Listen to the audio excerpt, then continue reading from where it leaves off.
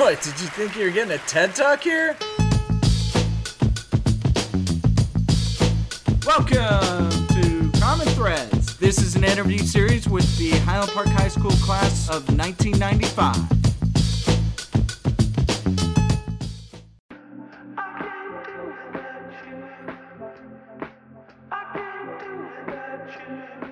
And I was like, this is going to be something big, and I don't want to miss out.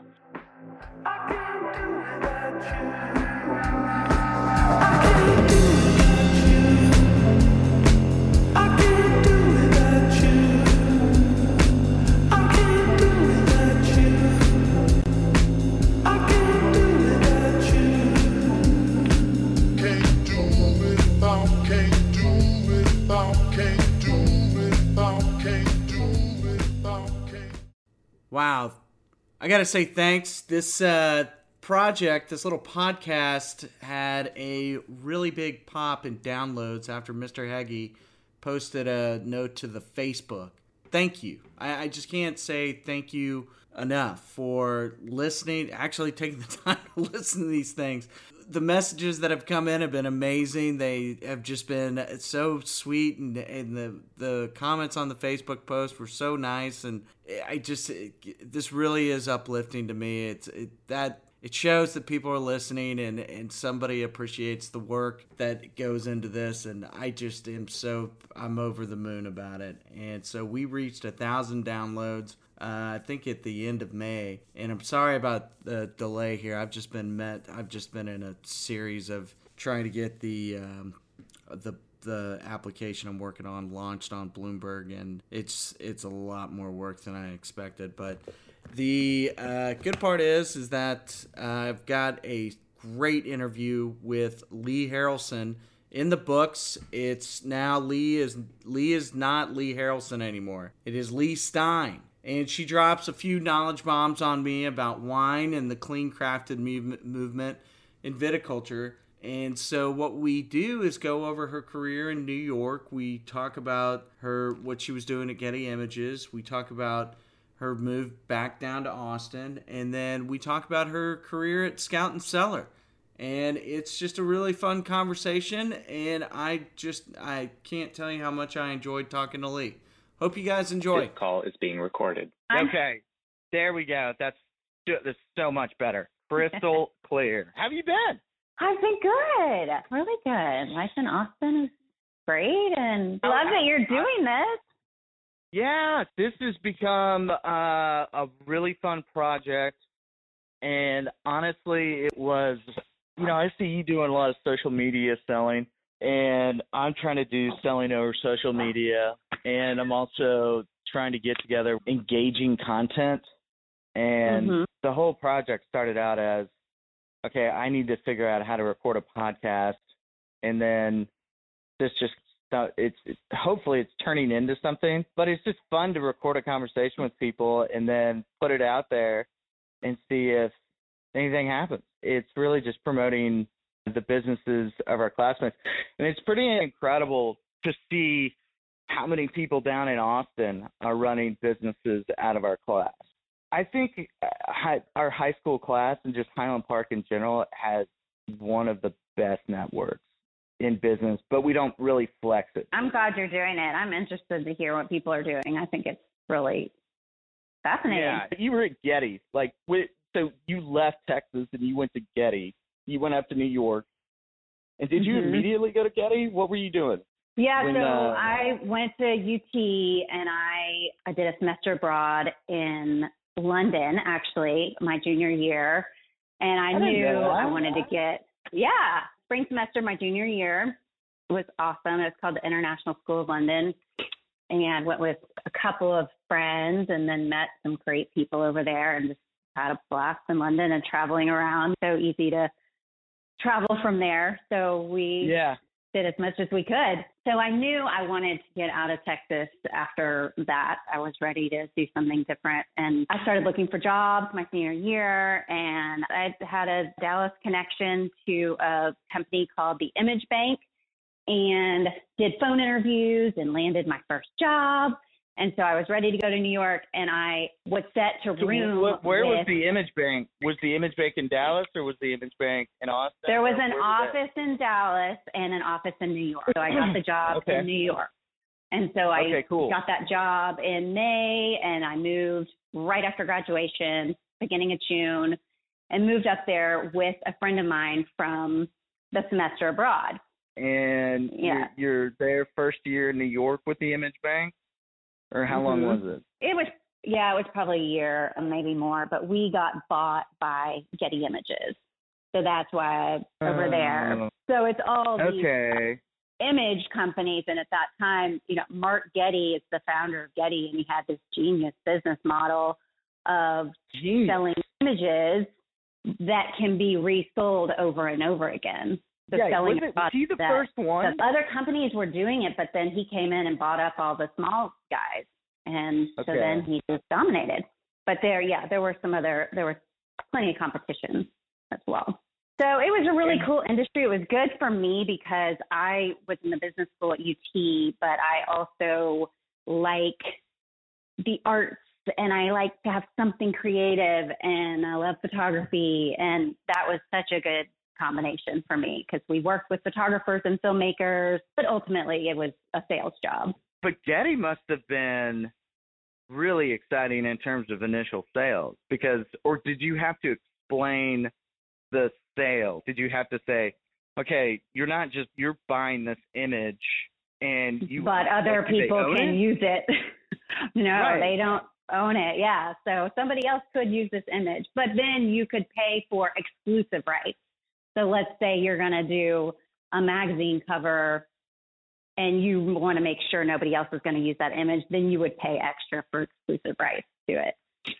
So there were. What's the photographer get in that case? So Getty buys it from the photographer, and then Getty sells it to whoever, whatever magazine or newspaper, or whatever. And then so the photographer would get a percent of every sale. So they get basically a royalty. Yeah. And then you were in the process of selling to, I would guess, pretty big name clients, right? The top tier accounts. Yeah, I guess this was my first job. So there were other experienced sales reps who were selling to the big ad agencies. I guess I eventually got to that point, but at the beginning I would have been selling to more corporate clients, like a KPMG newsletter or something like that. Yeah, and then you work your way up to the big accounts. And then I also worked on the film side, so you're selling to the Discovery Channel and their documentaries with film footage and photos. So that was selling redoing it. Were you really? Yeah, they would go through the archives and find all this footage. When Tom Petty died, well, all of a sudden VH1 is going to put together a documentary on Tom Petty, and they're going to pull all this old footage that they can find. So they would go to a place like Getty to do that. So we've got these film researchers back there going through all the footage to find the clips to send to VH1. In my head right now, I just see this massive warehouse of film rolls. Yes, for sure. For sure. Photography side was different. That was all digitized, but film, you still got to have the film. The industry's changed a lot by now. And photographers I would expect all this to be online. Like I would expect Getty to just be only salespeople that handle the top accounts and everything else is online. That's what happened during the years that the end of the years that I was there. And then after that, it quickly digitized. So I ended up going to a smaller company called IPN Stock after Getty. And I just liked the idea of working for a smaller company. I ended up moving back to Austin, and I kept my job. I worked from home for them, which was great. But then as the industry became more digitized, they didn't need people like me. And so I ended up getting laid off because, it was just all online. These customers could service themselves. So it was a cool industry to be in while it lasted. Well, you got great experience, right? I mean, there's nothing to be said about somebody that you can't look at that in a bad way because you actually had experiences of selling. It was awesome. it was a great company to work for. I learned a ton. In New York during that time. Where was your apartment again? My first one was in Murray Hill, and it was a doorman building and safe and all that. And then we eventually moved down to the East Village. I had a couple of apartments there. So I was there for about 5.5 years. So I didn't know that. You were there for that long? Yeah, just kept signing year after year lease and loved it so much.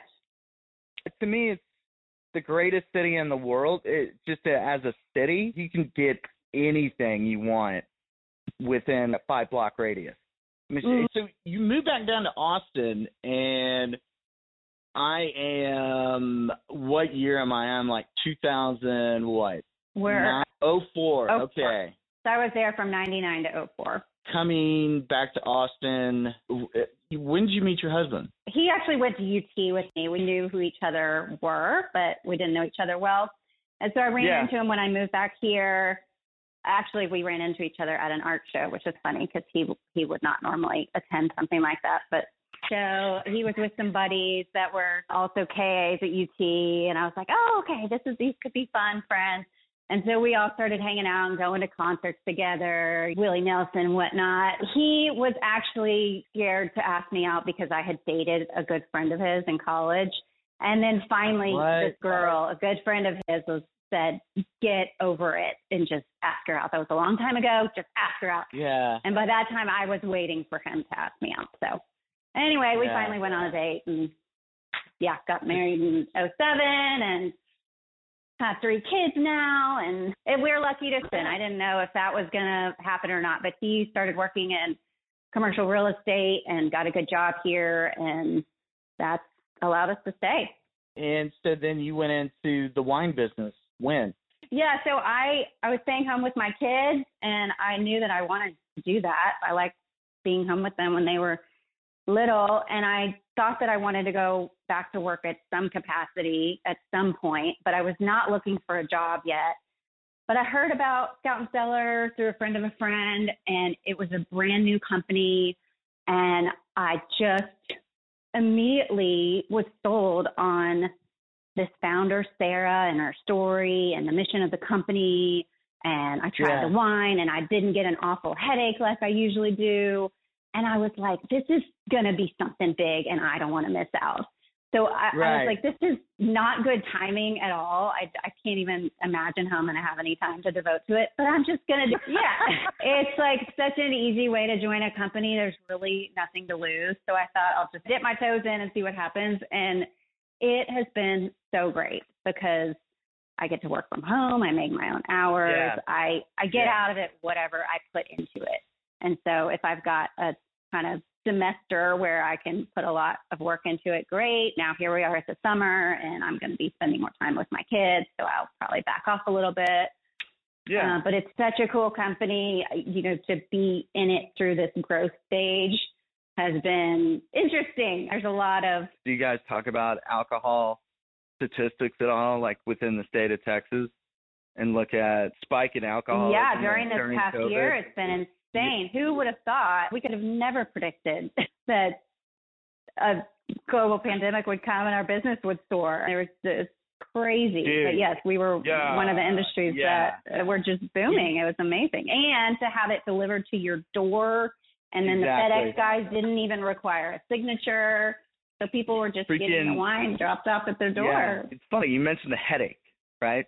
The one big thing about France, and they always boast about whenever you're in France or Europe, they'd be like, is it the sulfite? A lot of people, no, it's the chemicals and pesticides. There's up to 250 chemicals that are allowed by the FDA in the conventional wine that we drink. It can be added sulfites too. So our wine has only the naturally occurring sulfites that happen during the winemaking process. Okay. And so that's one thing that in France, that people won't shut up about, is that you won't get headaches during French wine. They're so cocky about it. They're like, all right, okay, I got it. But really do notice, you really do notice it where you're like, okay, I'm a little boozy from last night, but I don't have a pounding headache from. Yes, for sure. That we noticed that in Italy on a trip, and I felt great after drinking a couple of glasses of wine at night. And that is the story of our founder too. She was actually an attorney, and then she quit her job to follow her passion of wine. So she started studying to be a sommelier, and she's traveling and studying and drinking wine every night for this career that she wanted. And she was getting these awful headaches every time. And so she started researching with winemakers and medical people and everything in between, and realized it was because of all these chemicals that are in the wine. But it's not a hangover. This is the thing. It's not a hangover. Hangover, there's a difference there, because I think with a hangover, you're dehydrated, and that's why you drank too much. Like your body's rejecting it. With some of the wine, you can notice it where you'll have 2 or 3 glasses, and you're really just, you've got a headache. You're like, wow, I shouldn't have a headache, but I have a headache. Yeah, and for me, I can't handle that much liquor or anything or wine, so I like to enjoy a glass of wine at night. I really enjoy it, but I can't go drink a bottle. I expect you to be like hammering down, I don't know, 2-3 bottles at a sitting. But even with this clean crafted wine, I can't go drink a bottle and feel fine the next day. Like you're saying, that's a hangover. That's different. What does clean crafted mean? What is that? That means that we lab test all of the wines that we distribute, and they have to be free of any of those chemicals and pesticides and no added sugars. And so even if you have a vineyard in France that's doing it the right way, these small family-owned vineyards that have been doing it for generations, and they're doing it the right way. If you've got a vineyard next door and they're spraying pesticides on the grapes, and some of that comes over into your vineyard, then that's not going to pass our test. Like any trace of anything won't pass. So do you guys have like the pregnancy test, like where you like dip the strip in the wine? It's probably something like that. I've never actually seen the lab, but yeah, probably. Sweet. You got to get one of those for visual display. I was doing the keto diet, and like keto, you have to dip this like little strip of paper in your pee, and it'll tell you if you're in ketosis or not. A lot about keto. I don't know a lot about it, but I do know that our wines, you can drink these clean crafted wines and stay in ketosis. That's huge. So because keto, it's hard. It is hard. Don't get me wrong. The first 2 weeks, 3 weeks were just brutal, because you got to keep up with this diet that is mainly just meat, avocados, nuts. You're putting butter in your coffee. You're doing like all this crazy stuff. And what you're trying to do is you're trying to get as much fat as you can into your diet. And you don't want any starch carbohydrates, simple carbohydrates. Your carbs come from like vegetables. And I really don't know how to put it. I hate saying natural sources, but that's what my keto advisor would tell me. And you lose weight fast. You really do. Because when I came back from London, I was pretty jolly. Let's just call it that. I was too, because I was hanging out at the pub. I was at the pub too. Don't get me wrong. Like, I was a full-blown alcoholic. Fish and chips and like, lager. They have like meat pies over there that were after the 5th pint. You're like, oh my God, it's the best thing I've ever had. So what keto does is that it just it slims you down, and the biggest, just you become religious about your diet. And if you slip out of ketosis and it's somebody else's fault, it's almost like they hurt your child. And so if you tell people and you know that they won't fall out of ketosis, that the wine is not going to make you do that, then people will go the extra mile just to get their hands on that, because it is so hard to get to that point of ketosis. And people say it's not, but as a fat guy coming in from London, it was really hard for me, at least. My problem is ice cream, so I just can't stop. But when you're selling this wine, how are you distributing it? Are you calling people? Like, what are you doing for sales? So we have wine tasting where we bring the wine and the host can invite their friends or neighbors or business clients, whatever. And so it's my job to educate people on the wine. And so I'll pour bottles and we'll have a tasting and educate them on what clean crafted means. And then they have the opportunity to buy. So it's a cool thing to try before you buy. During COVID, that's been a challenge. And none of us have been doing these wine tastings for a while. But I already had a good customer base. And so they've continued to buy. And through that, and like I said, the business has only increased during the past year. So that's been great. But we're really just direct to, consumer. Okay. And it's definitely seasonal. So right now it's big for clean, crisp whites and rosés for sure. And we have a lot of bubbly too, sparkling white and sparkling rosés. And those are always great for summer. But yeah, we're coming off of the winter when with your holiday meals, you want a big, bold cab. So it definitely is seasonal. And I always switched a little bit in the summer to more whites. I didn't know why, but now it makes more sense. Yeah. I mean, we source wines from all over the world. So I've learned. So this is interesting. Does Scout and Cellar make the wine or they're just sourcing it? What is? They both. So they source wine from all over the world. So you have these small vineyards in Italy and France and Chile and all over. And Sarah, the founder, will travel around and go to these vineyards. And when these farmers are doing it the right way, then, she can strike up the deal. And then if they bottle it, then it goes and gets tested. And then we have the opportunity to distribute it.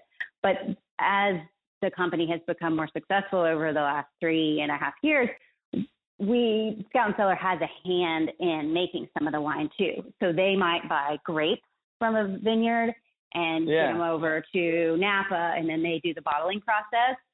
Or now they've got a vineyard in California, and so they are making some of the wine.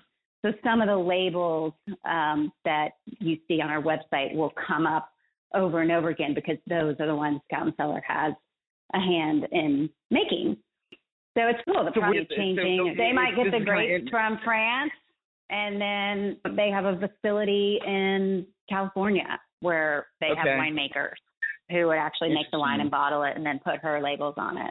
So there's a few different labels like that. We have a Middle Jane label, and she named that because of all these women in her family who have the middle name of Jane.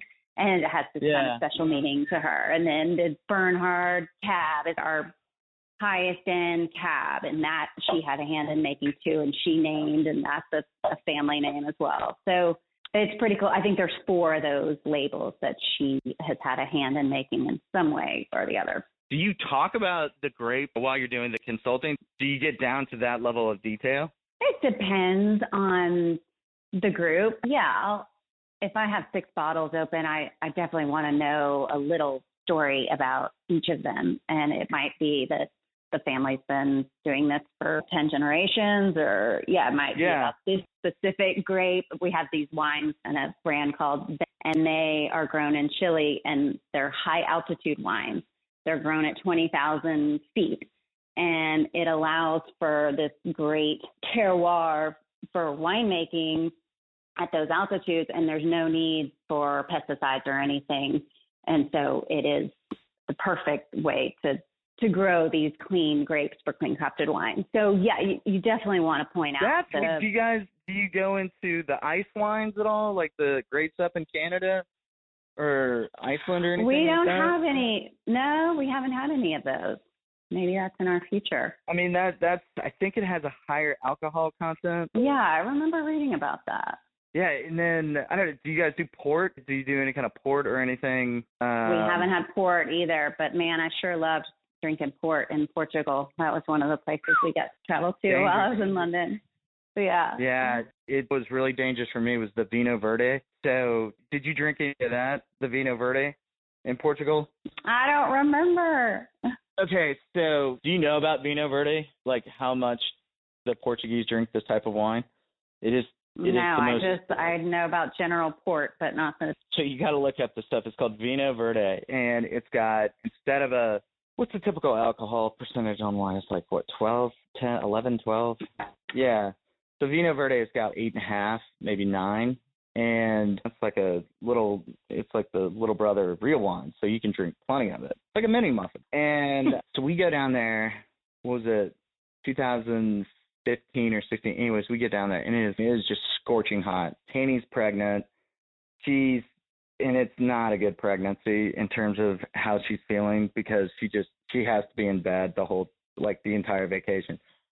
Kind of a little bit of a blessing, because I just said, okay, I got Sam. And so Sam and I was just really me. So Dad I put Sam in the stroller, and I cruised Lisbon. I mean, I was just all up and down the hills, just didn't care. I loved it. Starting around 5, you just start drinking Vino Verde. It's so smooth. You put ice in it, so you fill it up halfway, and then you just take a bunch of ice and put it in there, and then it just gets nice and cold. And what you have is that you almost have a wine slushy by the time you're finished. So you put all this ice in, and the ice melts, and then it just waters down that wine. This is the level of science I get to when I'm trying to consider the alcohol content of my drinks. The ice melts out the alcohol, probably not true. I don't know how many people you put ice cubes in. Is that a big thing, ice cubes in the wine? No, it's not a big thing. You want to taste your wine just clean as is. You don't want to alter it with ice, which turns into water. But this is reminding me, have you ever heard of, I think it's called a calimocho in Spain? They drink red wine and Coke together over ice. What? Yeah. Yeah. Yeah. I have a friend who spent a lot of time in Spain, and he still likes to drink that. Similar idea, I guess. Well, no, it's sangria, essentially. Sangria is more a red wine over ice, but you just put a bunch of fruit in there. This is Coke, soda, and red wine. I don't think I've ever had that. I haven't. Well, have you ever tried it? No, I guess I should. I should know what it tastes like. Yeah. But I wouldn't want to drink one of my red wines with it. I think you're covering up like a not so good red wine. So you just throw a half a Coke in there. Half the wine in Europe doesn't have a label on it. It's just you don't know where it came from. Yeah. You're like, yes, I'll drink. What are the prices on bottles for you? What do you usually look at? So the lowest right now is 16, and then our highest in cab is 72.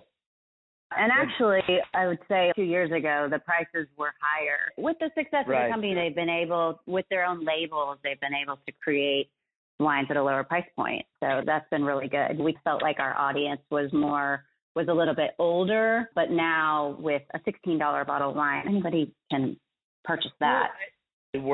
Are you essentially, so you're putting together, do you do all the marketing? Do they just give you carte blanche, or are they just saying you're autonomous and you can do whatever you want? They have tons of tools for us as far as marketing goes, and they have training, and you can do as much of it as you want. As far as running the business, I can do a tasting whenever I want, or I can choose not to do tastings. All that is up to me. And then over time, I've grown a team, and so my role has really changed. Now I'm learning the leadership role of 30 plus people. And whoa, you got 30 plus under you? Yeah.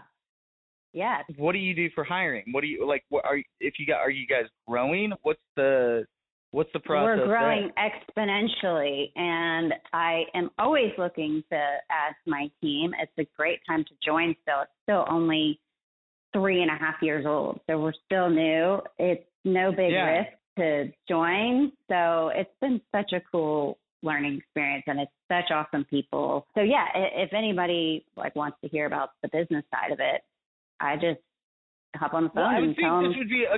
I would think this would be perfect for somebody that mom or dad, but somebody that wants to be home with the kids, and it was your situation where you didn't want to jump both feet back into the crazy workaholic lifestyle, corporate lifestyle. Yeah, that's really interesting. Yeah, for sure. But it's also great for a lot of people who are in real estate do this also because their network is so big and they've already just got somebody to talk to. Or you can bring wine to an open house, or teachers are great because they have a huge network and talk to so many people, and then they can ramp up this business in the summer when they have time. It's really interesting. I mean, busy people actually do the best at this job. Are you just juggling everything with 30 people and then 2 kids? That's insane. I didn't know that. 3 kids. Yeah. Yeah, I really like to be busy, and I like to work. And when all 3 kids are school age now, and they're gone for 7 hours a day. What are your kids doing for the summer? Is it camp or? Yeah, it's going to be challenging. It's going to be challenging during the summer, and I've grown the business to where I don't have to do a ton on a day-to-day basis. It is running itself, and yes, I answer questions and stuff when needed, but I don't have to spend a ton of time during the day. I feel like I've gotten myself to that point, and I'm proud of the way that I've managed it. So during the summer, I'm going to be driving my kids around to little camps, or I'm going to be having lemonade stands in the front yard, all that stuff. And 2 of them are going to go to overnight camp, but then I'll still have the other one at home. So it's going to be, the business has changed a little bit over the next couple months. I got to ask, if you're driving around Austin all the time, are you seeing the traffic just getting worse and worse? I'm seeing the traffic, but what I thought you were going to ask about is the camping. So insane. You drive down Cesar Chavez, First Street, going downtown, where we used to walk around Town Lake or Lady Bird Lake. Yeah. And there are just tent after tent after tent all along there. And then if you keep driving and go across 35 over the east side, it's even more. And then like under Mopac at all these different intersections under Mopac, it's just a campground. It's so crazy. And I think our city leaders just had zero plan. And now they've said, okay, well, I haven't seen it, so I can't say anything. I just don't I don't know. I've only seen pictures, and it looks like Los Angeles. It looks like Skid Row in Los Angeles. Some parts do, which is sad because Austin, that's not how people saw it. That's not the Austin that people have in their mind. And when did that ordinance pass? Was it, last year? That's a good question. Yeah, I don't know, a year or 2 ago. But now it was just passed that, okay, we're going to get rid of the whole deal. But I don't think there's a plan on how to get rid of it. So we'll see what they come up with for that. But it's sad to see. Then somehow all these people still are just coming to Austin in droves. There's a new California family every day buying up a house in our neighborhood. Why do you say California? Because I do know that's where they're coming from, because I know people in real estate, and I have friends here in the neighborhood who are realtors, and they're talking about the California families buying the houses. Yes. I think there's a lot of people from everywhere coming out. I think New York, Washington, I think a lot of Illinois, at least in Dallas. So that's what we're seeing, is that the states that had the most restrictive lockdown, people are coming in. And I think it's really interesting because my theory is this. So many people are going to jam Austin up that everybody who lives in Austin is just going to say, well, we're out. This no longer is the town we love. We're going to bounce to Dallas or Houston or wherever. I think a lot of people are getting fed up, especially with this ordinance with the camping. I think a lot of people are saying, this is too much. We're not doing this. I'm not living with tents of homeless people.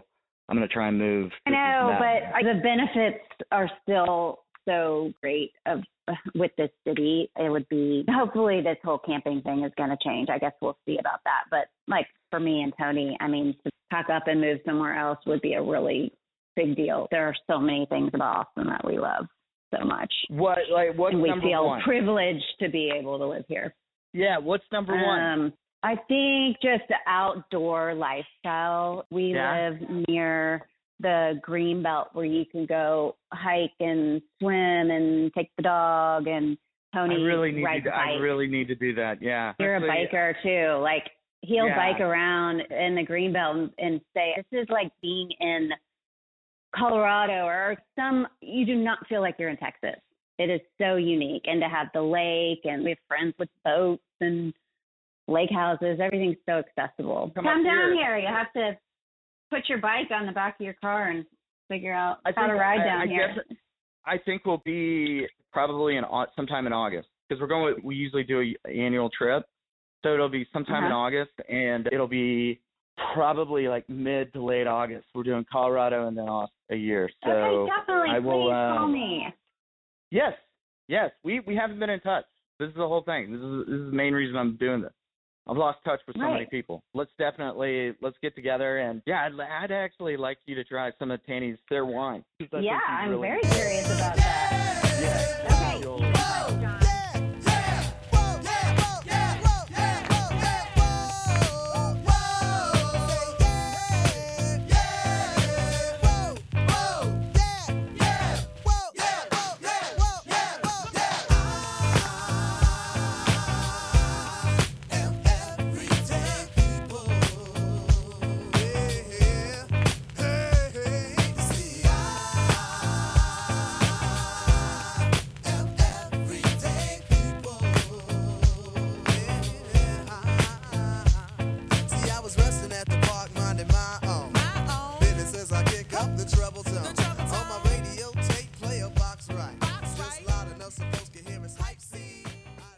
Hey, that was pretty good, wasn't it? If you want to help me cover the cost for the show, I'd really appreciate it. If you can go to my website, catfix.biz, that's catfix.biz, and donate just a few bucks. I just need to, this is taking a lot of time to produce, and the equipment's not that cheap. Hopefully I have this all set up where you can just put in a credit card or possibly Bitcoin if you really want to. But it's going to be through Stripe, and it's on the catfix.biz. Click on common threads, then you'll see the donate button. Thanks, guys.